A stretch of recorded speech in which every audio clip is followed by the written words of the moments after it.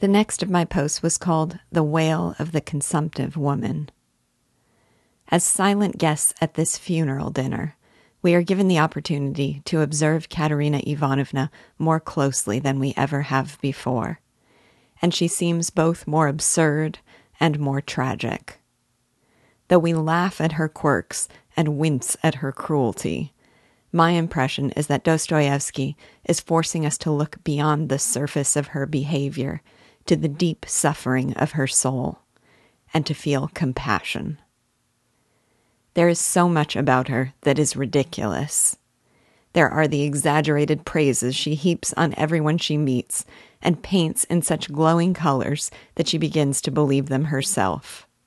And then the abrupt disillusionment she suffers and the contempt with which she treats those whom she had previously adored. Forgetting, or not quite understanding the extent of this trait of hers, I couldn't repress a momentary, "Wait, what?" when she introduced Raskolnikov as a man who in 2 years would be given a professorship. But by the time she spoke of Luzhin as a friend of her father's and a benefactor devoted to her family, I was less gullible and rolled my eyes right away. She herself, however, had been so convinced of the truth of her own exaggerations that she was incredulous when he denied them.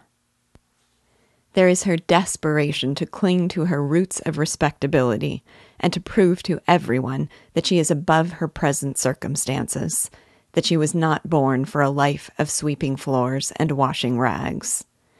It prompts her to squander the money that might feed her children on an extravagant dinner to feed ungracious and unworthy guests. It prompts her to vow revenge on the landlady simply because of her pride in her table setting and her ribbons.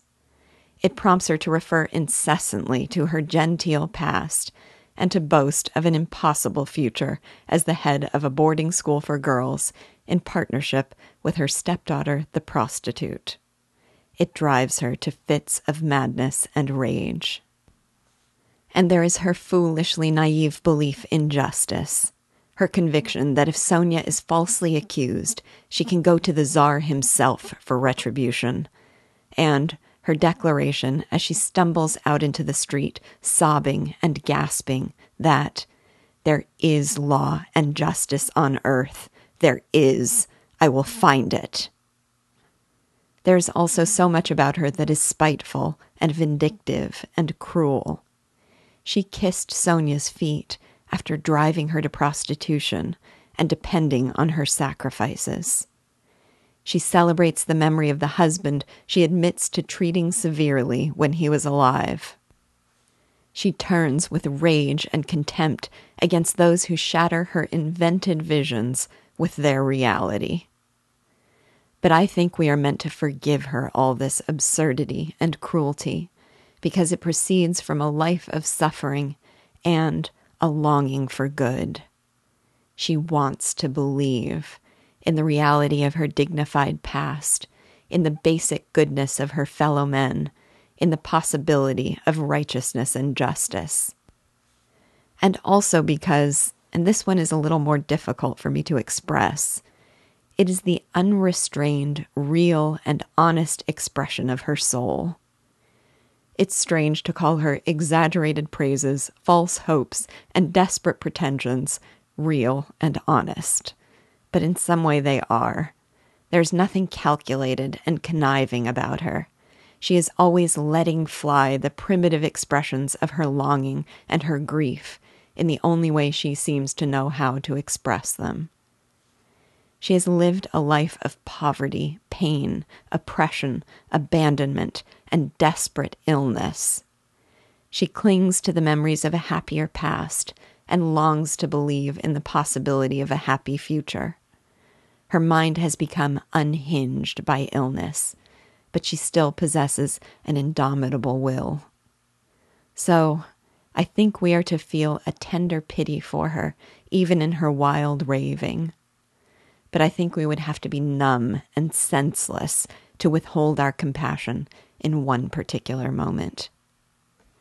It is her passionate defense of Sonia, a long scene that I'm tempted to read again in its entirety. How she comes to herself, realizing what they are saying, and cries, "You accuse her of stealing? Sonia?"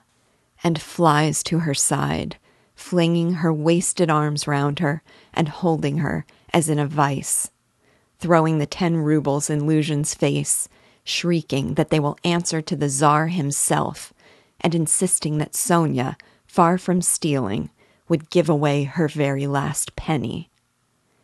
Even when the 100-ruble note flutters down from Sonia's pocket, Katerina Ivanovna stands unyielding at her side, still unwilling to believe it, still defending her honor and her pure heart, crying that she would sell her last rag and go barefoot to help any one of them if they needed it.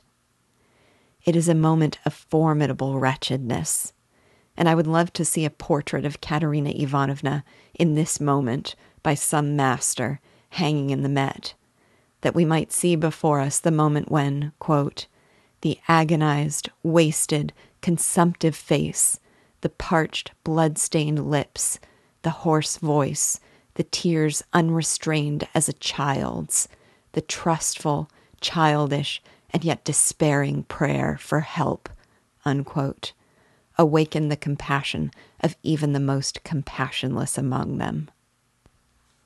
I said way back when we met Marmeladov that Dostoevsky was saying, "I know what you think you know, but look closer." We might think we knew Katerina Ivanovna, but we have been made to look closer still. And despite her absurdity and insanity, I want to fling my arms around her waist and hold her as in a vice.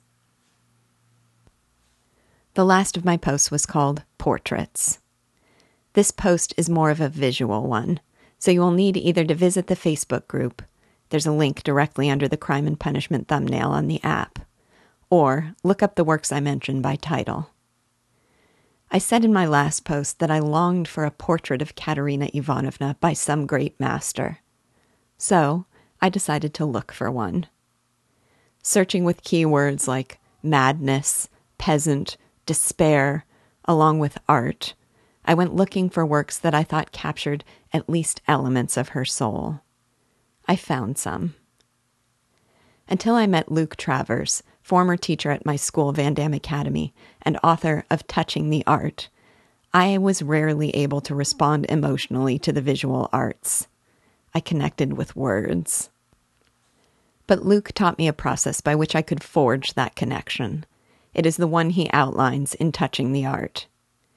It includes quickly browsing a museum for works that intrigue you, and then spending in-depth time with only a few. Doing readings of paintings, in which you inventory every detail you observe, and, over time, try to put those observations together into an understanding of the whole.